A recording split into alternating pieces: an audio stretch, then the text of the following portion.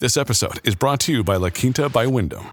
Your work can take you all over the place, like Texas. You've never been, but it's going to be great because you're staying at La Quinta by Wyndham. Their free Bright Side breakfast will give you energy for the day ahead. And after, you can unwind using their free high-speed Wi-Fi. Tonight, La Quinta. Tomorrow, you shine.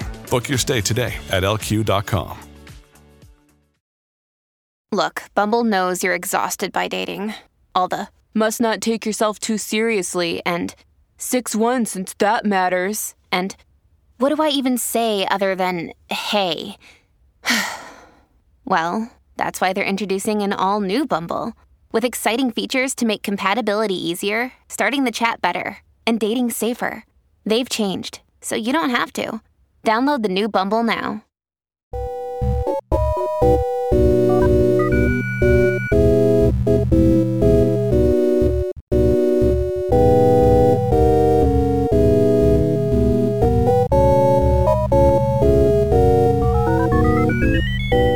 Of Studios in Dublin, welcome to Month of Folklore, a podcast about words, Irish words, and words from Ireland.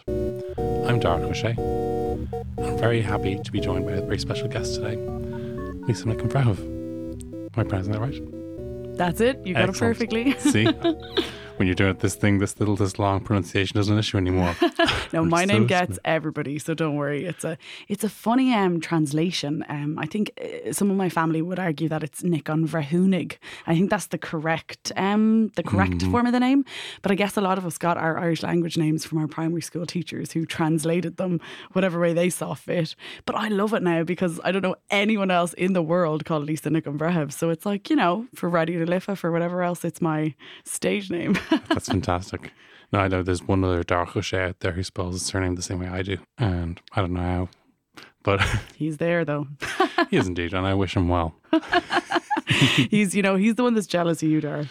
He got married before I did, and I had an aunt very cross the idea that Darach O'Shea had gotten married and she hadn't been invited. Oh, but it's like, don't worry, it's not me. All good now. One of the reasons I've invited Lisa in today is we're coming to the end of 2019, and it's time maybe to take stock and look at a very important decade in Irish history, particularly in respect of Lisa's involvement with the European movement and also a number of other campaigns. At the start of this decade of 2010, our Irish opinion of the European Union and the European project was maybe probably at its lowest point around the time of the IMF bailout. But now, this year, as we are exiting the decade, there's an approval rate of the European Union and Ireland, its involvement in it, at around 93%. Astonishing numbers. If an election came in that high, you just wonder if it was rigged. But we're going to talk a little about that today, Ireland's European journey, but also some of the other events of the 2010s and how the Irish language has found its way into some of those things. Lisa, Europe, what's the point?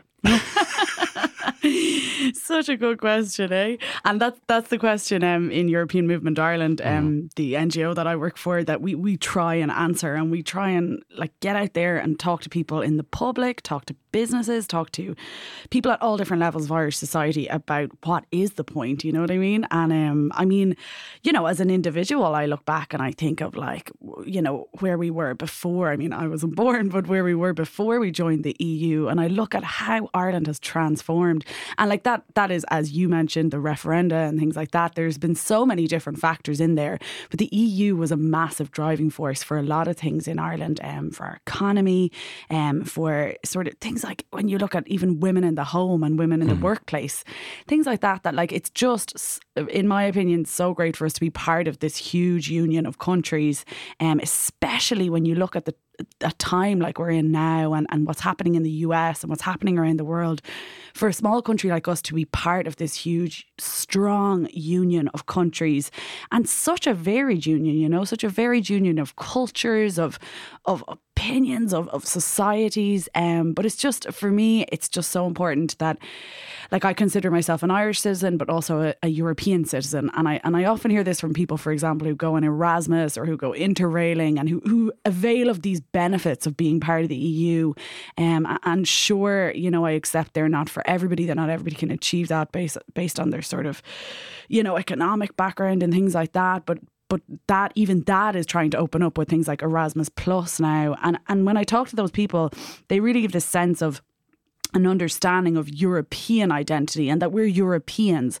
And sure, each of us are, you know, totally individual member states with our own cultures, like the way the Irish language is an official language of the EU, which I'm sure we'll chat about more, Derek. But things like that like we're an independent state, but we're also part of this wonderful union that I feel much more supported in as an Irish citizen. I feel more, you know, that we are stronger. And, you know, facing into Brexit, it really is so important to me that we are, and to us in European Movement Ireland, that we are part of this union, and that we, you know, I guess we'll have to reframe, and we're beginning to reframe that relationship with the EU, with our closest neighbours, potentially leaving the European Union. So you mentioned a poll there, which is one that we do every year, and like there's a range of different polls that lots of different organisations do each year, but we do an independent research poll that we send out to a company each year to do a survey of Irish attitudes to the EU. And the 93% you referred to, the question that we ask every year, because it's really important to keep monitoring that, and things change so much, and I'm sure it will change so much next year too.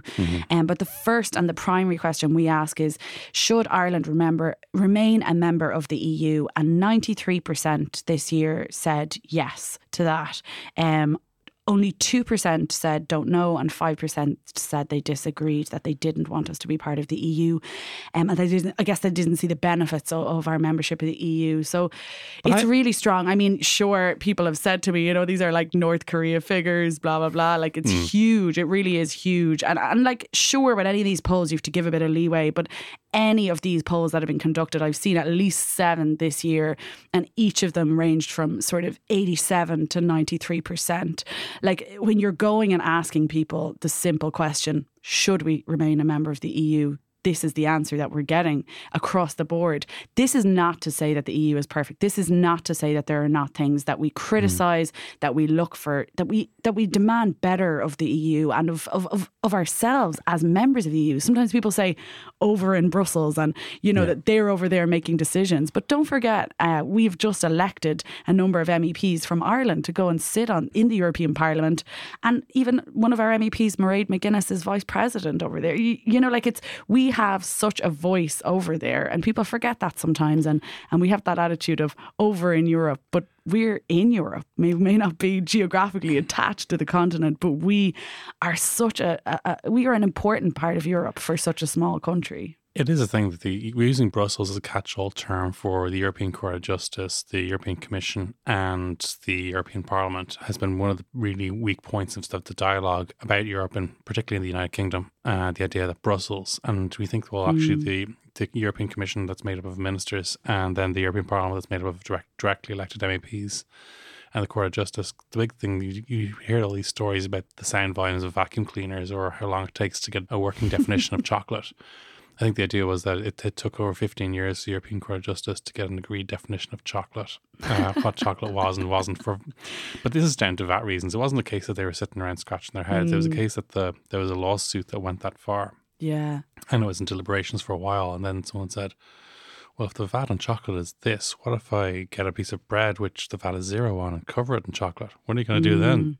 Like, Dark, it's the media and how we receive the message about Europe is so important, and I really advise people to like vary where they get their news about Europe and about the EU and about the institutions, because these are important institutions that are making decisions on our behalf. Like, I was saying to friends at the time of the European Parliament election campaign, like, we were stuck in heavily campaigning, like I was in the 2015 and 18 referendums, you know, working until God only knows what hour every night. We were working really hard on it. But I was saying to friends on a personal level, like, you're voting in, you know, for example, marriage equality.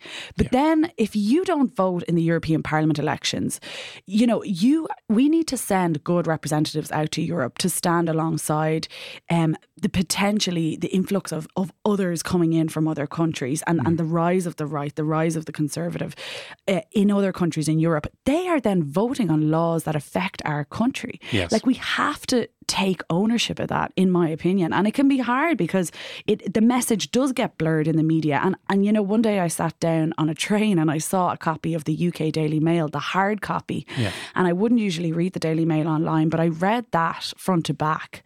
And after reading that, I just thought if I had read nothing else, I would absolutely see why someone would vote for something like Brexit.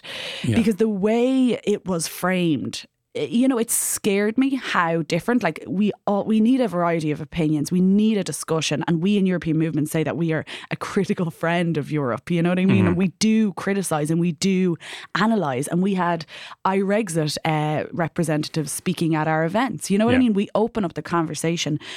But I worry when something is so far to one side, and if people are only getting their news from one source, it can be worrying. So sure, there are issues, and Europe, as we call it, and Brussels need to, you know, continue to improve how they communicate their message.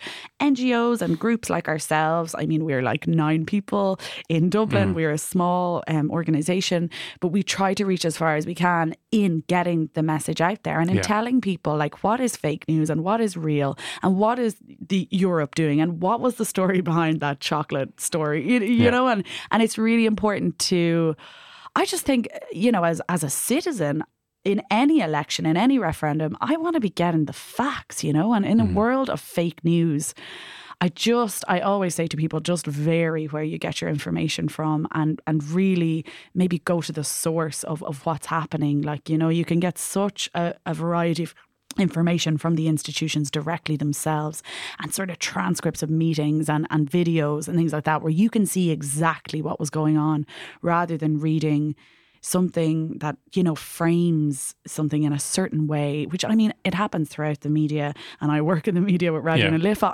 I know it happens, and that's just the nature of it. But with something as crucial as this, at a time like this, when we have to be, I think we have to be so strong as part of the European Union when things are happening, when Brexit is happening, when we have a president like we do in the US. It's just important that we are a strong union and that we know exactly what we're voting for, that we know exactly who we're voting for, and that they're representing the values that we want portrayed and put forward on a European stage and on an international stage in that sense.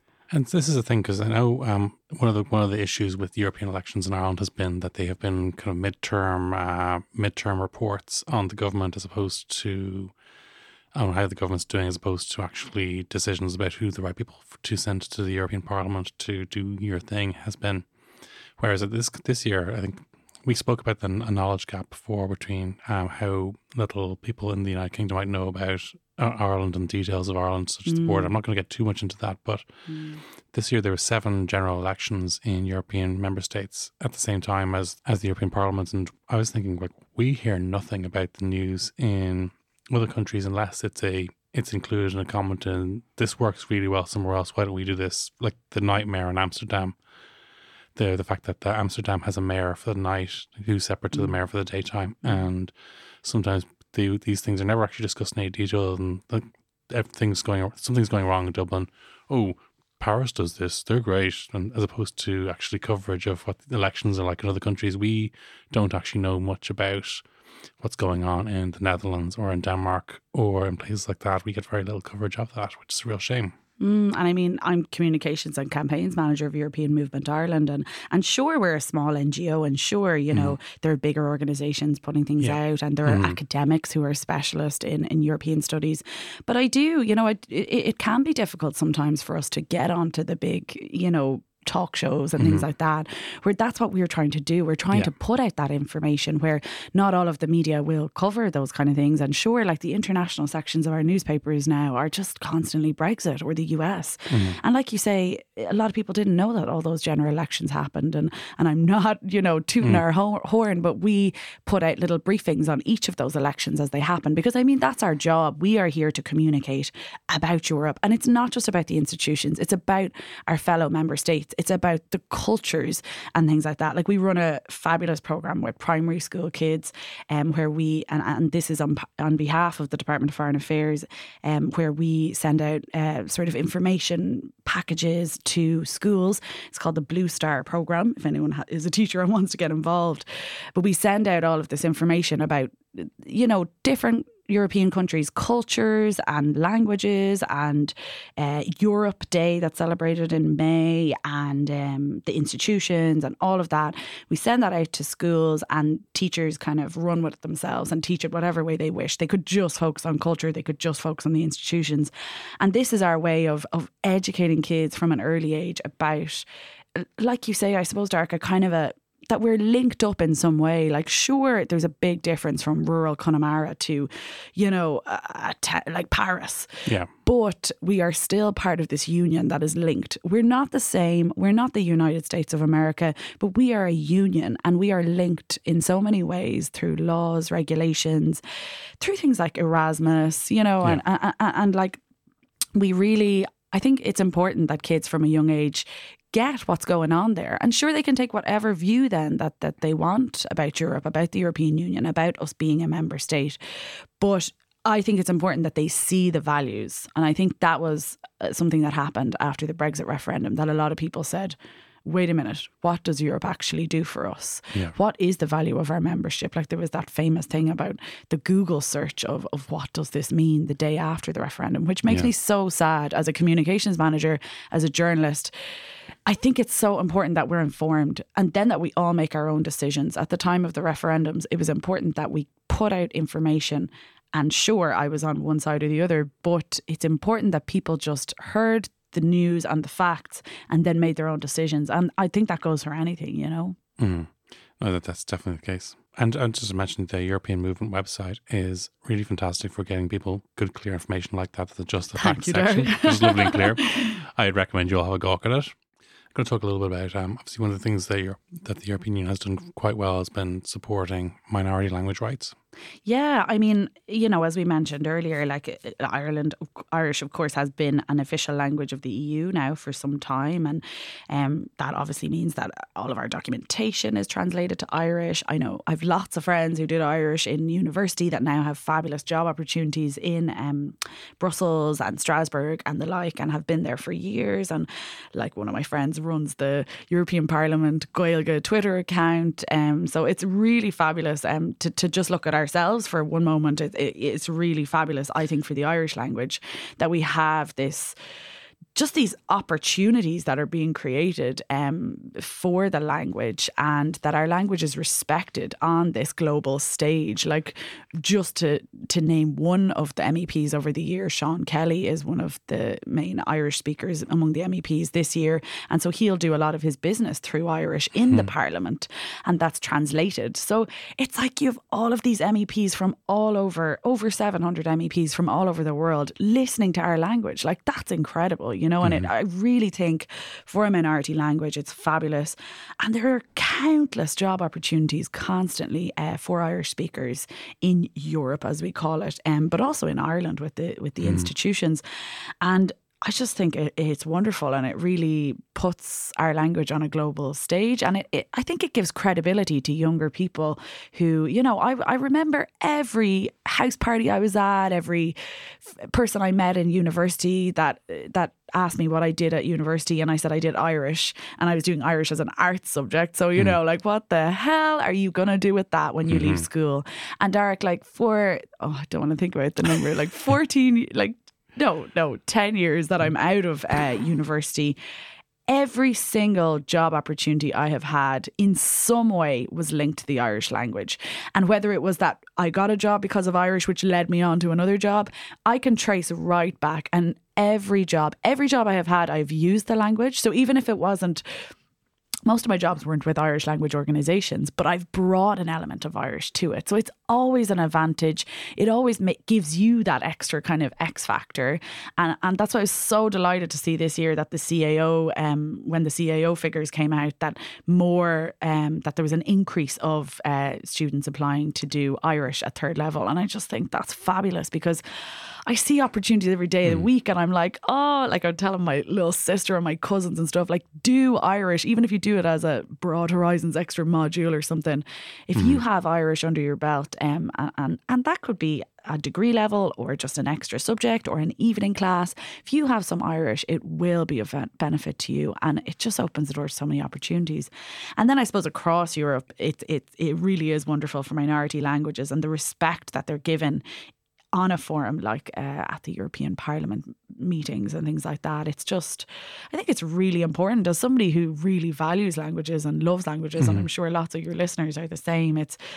It's just so important that we're not all communicating in one or two languages. And sure, people say, oh, we'll all be speaking X in the future, but I really don't believe that. I really think when you look at the increase of Gaeilge and things like that, I think there is such value to being able to communicate in different languages. And anyone who speaks more than one language, to whatever level, will tell you that it's a different way of communicating. It's a different way of seeing the world, of understanding the world.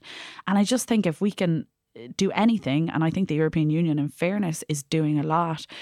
If we can do anything to support these minority languages and to keep them alive, then why not? You know, it's wonderful, and it makes us more diverse, and it makes us more understanding of other people's situations and things like that. You know what I mean? I think it does, and I think the fact that there's this tradition of activism in the Irish language, as supported by Europe, this tradition of activism has trickled out into other areas, which has been particularly, I was thinking about the two major referenda of the past decade have had an Irish language part of their activism. Yeah, it was really, they were two huge, monumental, super special times in my life to be involved in the two referendum campaigns in 2015 and 2018, marriage equality, and obviously I was on the yes side of both of them, and then of course the referendum on the 8th Amendment just last year. And I knew I wanted to be involved, you know, and I was involved in my local area a little bit, and I was involved on a national scale in whatever way I could, going to meetings, going to events. But then in 2015 in particular, and this was led by a friend of mine, Charlotte Buchala, and a couple of other great Irish speakers, I think what we saw, Darach, was that, and heard, was that on the Irish language media, we weren't hearing good debates about the referendum. And if you remember back to 2015, actually, even from the start, a lot of the debate, like, it was really, really strong on the yes side. And there was little of a debate or an argument coming from the no side, to be very frank. And I think what we heard then on the Irish language media were that actually there appeared to be a lot more speakers on the no side that were strong. And we were like, this is not reflective of Irish society. And we as Irish speakers, and particularly young Irish speakers, like everyone in that group was like 20s, 30s. And we really, and some were still in college and things like that. And we just said, you know what, if no one else is going to do it, we have to do this. And the group that set it up were absolutely fabulous. I was young enough, I just kind of joined on at the time, but when I got involved, I just thought this is absolutely fabulous and really got stuck into it. And we were on Radio na Gaeltachta, we were on TG Ceathair, we were on all of the Irish language media, you know, sort of weekly throughout the busier times of the campaign. And we were debating against people, and we were doing interviews, and we were giving insights, and we were doing the exact same thing that was happening on the Irish language media of, you know, telling your story or telling your family story or whatever.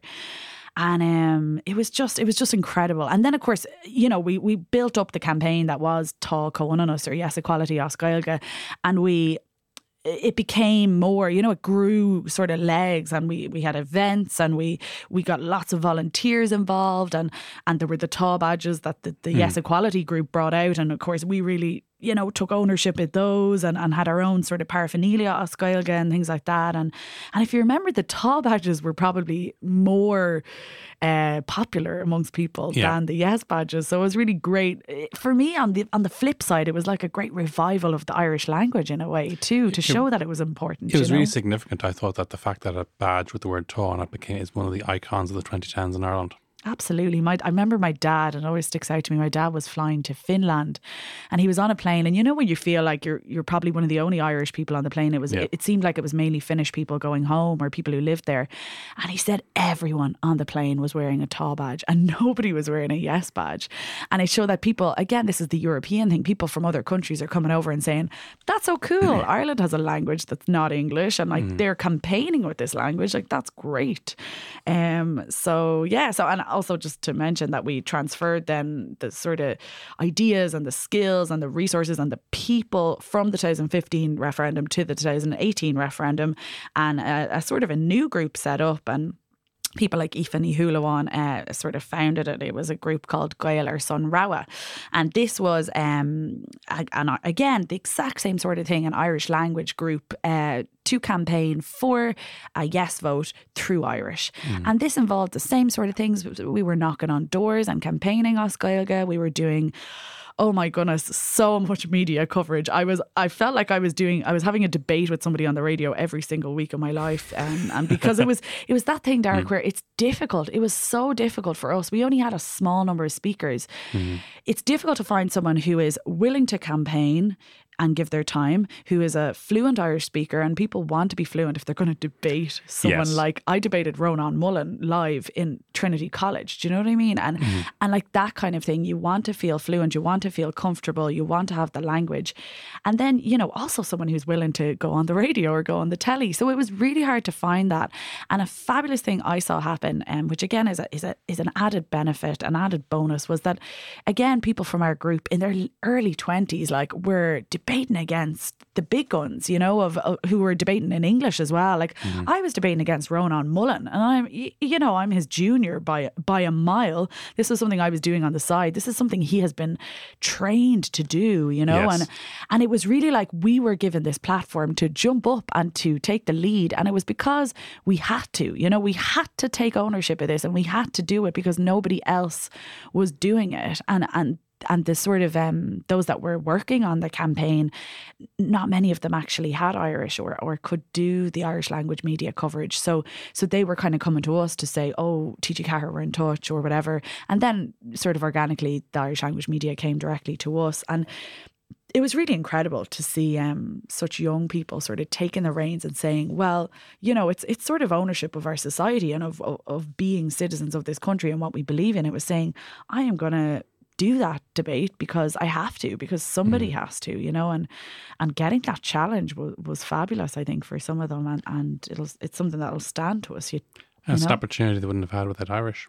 I think so. Yeah, absolutely. I mean, I wouldn't have been debating Ronan Mullen. It would have been, the Alva Smiths and the people who were way up in the campaign, and rightly so, people who were on a level with him or with the other people that were involved. But to get that challenge, then, you rise to it. And it's not easy. It's not easy that, someone like him is campaigning all day and I'm coming straight from my office job and straight in to do this. And I'm doing I was doing 6 hours campaigning a day for about 6 months on top of my 9 to 5. So it was super intense, and it was all voluntary, of course. And it was just, it was a challenge, but they were two of the most fulfilling things I've ever done in my life. And I think a lot of people would say that were involved in the campaigns. For our international listeners, I just want to point out that Ronan Mullen is a champion debater and barrister who would have worked in various administrative roles with certain bishops and would be a prominent spokesperson on the anti-choice sides and the no side of the marriage equality referendum. As an interesting footnote, he was the president of the Galway Students' Union at the same time that Michael D. Higgins was the mayor of Galway. Yes, I heard that actually during the campaign, and it's an interesting one. But it just seems like the backdrop of a phenomenal musical. But yeah, geez, don't you wonder sometimes, Derek, we say oh, that time I met Derek O'Shea doing that podcast, and look what he's doing now, Well, I think we've had so many interesting people in the studio, and I love the idea of people looking back in 10 years' time and thinking that all these amazing people who are now leading roles in all these different fields were all linked somehow by a podcast about Irish. I would hope so. It's such a varied, fabulous podcast. So many people I know talk about it from all different walks of life, where when you started, I remember thinking, and I'm good friends with Pader, who you work with and who I know from Radio Nalifa, and I remember thinking, oh, this will be, our usual gang of the Irish speakers will be into this, but Mother Folklore just reaches so far, and anyone I mentioned that I was coming on, anyone I mentioned it to, they would have no Irish or whatever, everyone had heard of it or everyone had listened. So it's, congratulations. It's a great podcast. Thank you so much. And you mentioned, of course, being a Radio Nalifa there, and your show, Radio Nalifa, this kind of touches back to the European Union and beyond, and that you talk to Irish speakers around the world. Yeah. So this was, I did a Fulbright scholarship in 2012 where I was teaching Irish in Connecticut. And while I was there, I mean, when you're in the States, you don't just meet Americans, you meet people from all over the world. And while I was there, I met so many Americans and Canadians and people from all over the world who had an interest in Irish or who spoke Irish. And I think the big thing that you learn when you go somewhere like that is how many people are fluent and how many people are, this is a really important language to them and they're raising their kids with it. And it's not about, oh, my ancestors are Irish. Very often it's about, I don't know, they took an interest in Joyce or Yeats and they wanted something to complement it, or they took a fascination to it through Irish music, or they just wanted to learn a nice minority language or whatever. And there was such a variety that I was just like, this needs to be explored, you know, and I wasn't seeing it happening on Irish language media. So I came back to Radio Lifa, and I'd been with Radio Lifa for a few years before that. And so this was 2013, and I sat down with Warish, the boss, and I said, I'd love to do a show about Irish speakers around the world. And I'd love to like set myself the challenge to like, you know, that it's only international affairs, that I try as much as I can to get people who are not in Ireland, who are not Irish, who are living abroad but speak Irish. And he was like, yeah, go for it. And he was really encouraging. And I thought, you know, I'll give this a go and see how many I get and how many people, you know, and when do I run out? And Darach, that was exactly 7 years ago. And every week for 7 years, bar the odd holiday here and there, every week for 7 years, I have had 2 to 3 guests on that show from all around the world. So you're talking like I've done over 200 shows. And so you're talking, you know, I don't know, it could be 200 guests because we've some regulars and things like that. But it's really incredible, and it's really incredible how far it's spread. And I've really loved the show. It's called Fada is Farshing, and it's just been so insightful. And it's everything from, you know, somebody speaking about Brexit from London to somebody telling me their story of learning Irish in rural Virginia and like their family story, do you know? So it really varies. That's lovely. Where's the furthest away person who's got in touch Oh, that's with a you? really good question. I could do one of those little heat maps. I'll ask my friend Teresa Lynn. She'd be good at that. Where is the furthest away? Goodness, I don't know. Australia, definitely, and Asia. There were people teaching Irish at master's level in Beijing and, you know, all sorts of places. But yeah, I the don't old know. Beijing Canyon, which is gorgeous. Beijing wish it. Yeah. Before we wrap up, I'm going to ask you when we ask all our guests what their favourite Irish word is. But before we do that, I want you to maybe tell us a little bit about shout out.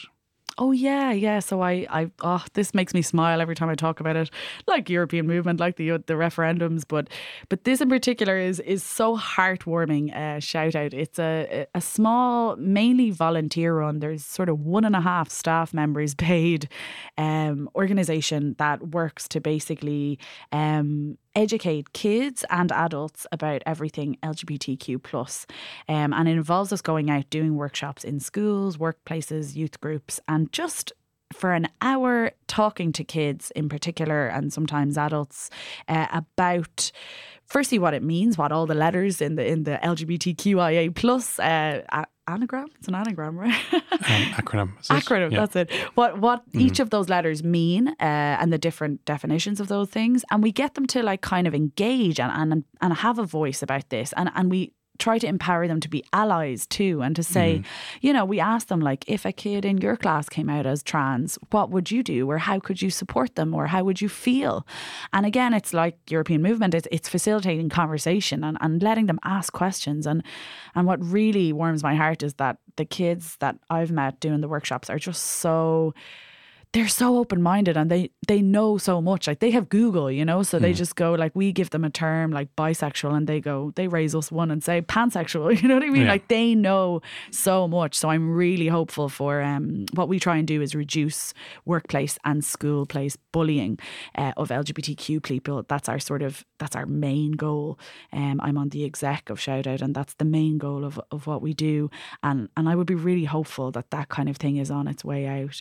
It still exists among adults, among kids, but groups like Shout Out and Belong To and the others are really working to decrease that. So if anyone would like to volunteer, we're always looking for volunteers in Shout Out. It's just such heartwarming work. You just go into a school and just talk to the kids about it, and it's obviously open to everybody, whatever their gender, whatever their sexuality, and we love that we have a real mix as part of the exec, as part of the board, as part of our 60 plus volunteers, and that's really important to kids, you know, that that they see that people from all walks of life are supportive of this, and this is just part of our society. So we've done, I think, over almost 1,400 workshops to date since it was founded in 2012, in mainly schools and then in lots of workplaces and stuff. And it's fabulous work. I really, really enjoy it, and I think it's really worthwhile and valuable. And it's so important. I just know, even from my own time in school in the 90s, that gay was just used as a coverall insult for things being too good at school, not good enough at school, being too bright, too interested in sports, not interested enough in sports. It was this coverall. While we were, the official party line in the school was that there's nothing wrong with a person being gay. There was never a point that you had a responsibility as a citizen or as a friend to, if someone was going to come out to you, to actually to listen and to think about ways that you can make them feel more welcome. Yeah. And language is so important, Derek, like, as you know, on your show. And like, that's a big one. That one that you just mentioned, that is a big one that we always discuss, because it's such an issue of saying, oh, that's gay. And this thing of like, they say, oh no, but I don't mean the sexuality. And so there's an innocence to it, but it's about telling kids and adults too, that like, what you're doing is you're using gay as a negative word. And so therefore you are attaching negativity to the term. So even if you don't think about the sexuality when you say something is gay, it's negative. And so language is so important. And sometimes the kids get frustrated and they're like, oh, there's so many letters, sure, it doesn't matter, and that's great that they think it doesn't matter. But for lots of kids, it's so important to them to pick one of those letters and to claim them and to say, this is my identity. I am non-binary, I am bisexual, I am lesbian. And that gives them validation, that gives them, it helps them with finding out who they are, which is such an important part of growing up. And, some people don't want labels, some people don't want letters, and that's totally fine. But for those that do, it's so important that we have that huge LGBTQIA plus that goes on and on. Yeah. I know some people find that some people who are on the less supportive side of things make fun, but it's so important to actually indicate, yes, that there is the plus is there for a reason. There are people who are included in different ways. There's this, we're still learning. It's not finished. Yeah, absolutely. Yeah. We've such a diverse world, and I think that's beautiful and that's wonderful. And I think, like, why not keep increasing the letters? Why not open ourselves up to things, And I know what you mean. There's like this funny kind of frustration that people have sometimes and say, oh, we're all human. But you have to remember that everyone has a different experience of that. And some people experience bullying and abuse and discrimination because of who they are. So it is so important that we constantly work at these things. Like we passed the marriage referendum, but like, how often do you see a same-sex couple holding hands around Dublin? Like, it's not as common. I remember right after the referendum, I saw every same-sex couple I felt were holding hands. And I feel like it's still not, in such a progressive city as Dublin, it's still not happening. We heard that story a few months ago of a lesbian couple in London, such a diverse, open, modern, contemporary city, and a lesbian couple being physically assaulted on a tube. Like, there is still so much work to do, and that's why I think in Shout Out we just continue to get as many workshops as we can and to meet people. And like, if anyone works in a company where they think, like, maybe if someone's listening and they're gay or they're trans themselves or whatever, and they feel like in their workplace they don't feel supported, or they don't feel like welcome, or that they don't feel they can talk about who they are or who they're dating or whatever, we also come and do workshops in workplaces too, and they can be really beneficial, because often when you start the conversation, like, I've seen kids in classes go, oh, and kind of realize that I think they think sometimes that everyone's out to get them, or that people aren't understanding. And then when you start the conversation, it's funny how you'll have like one kid defending everything who's straight and cis themselves, but they're really passionate about these things, and that's really important, that people see that and that conversation is opened. Definitely. And before we wrap up, your favourite word in Irish?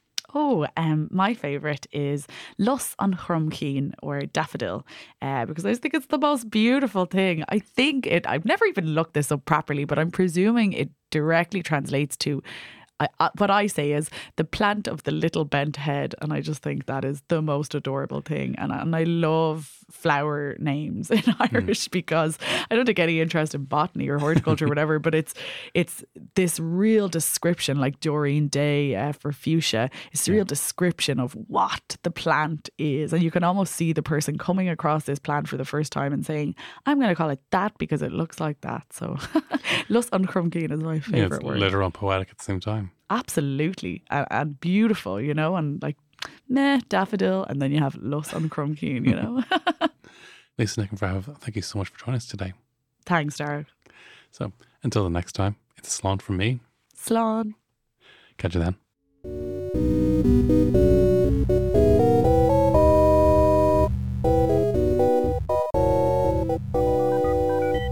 This has been a production of the Head Stuff Podcast Network. Rich, thick yeah. cream over it. Is that you, Darragh? Chocolate. You just sound like a big activist. And I'm like, yeah, but that's my radio voice.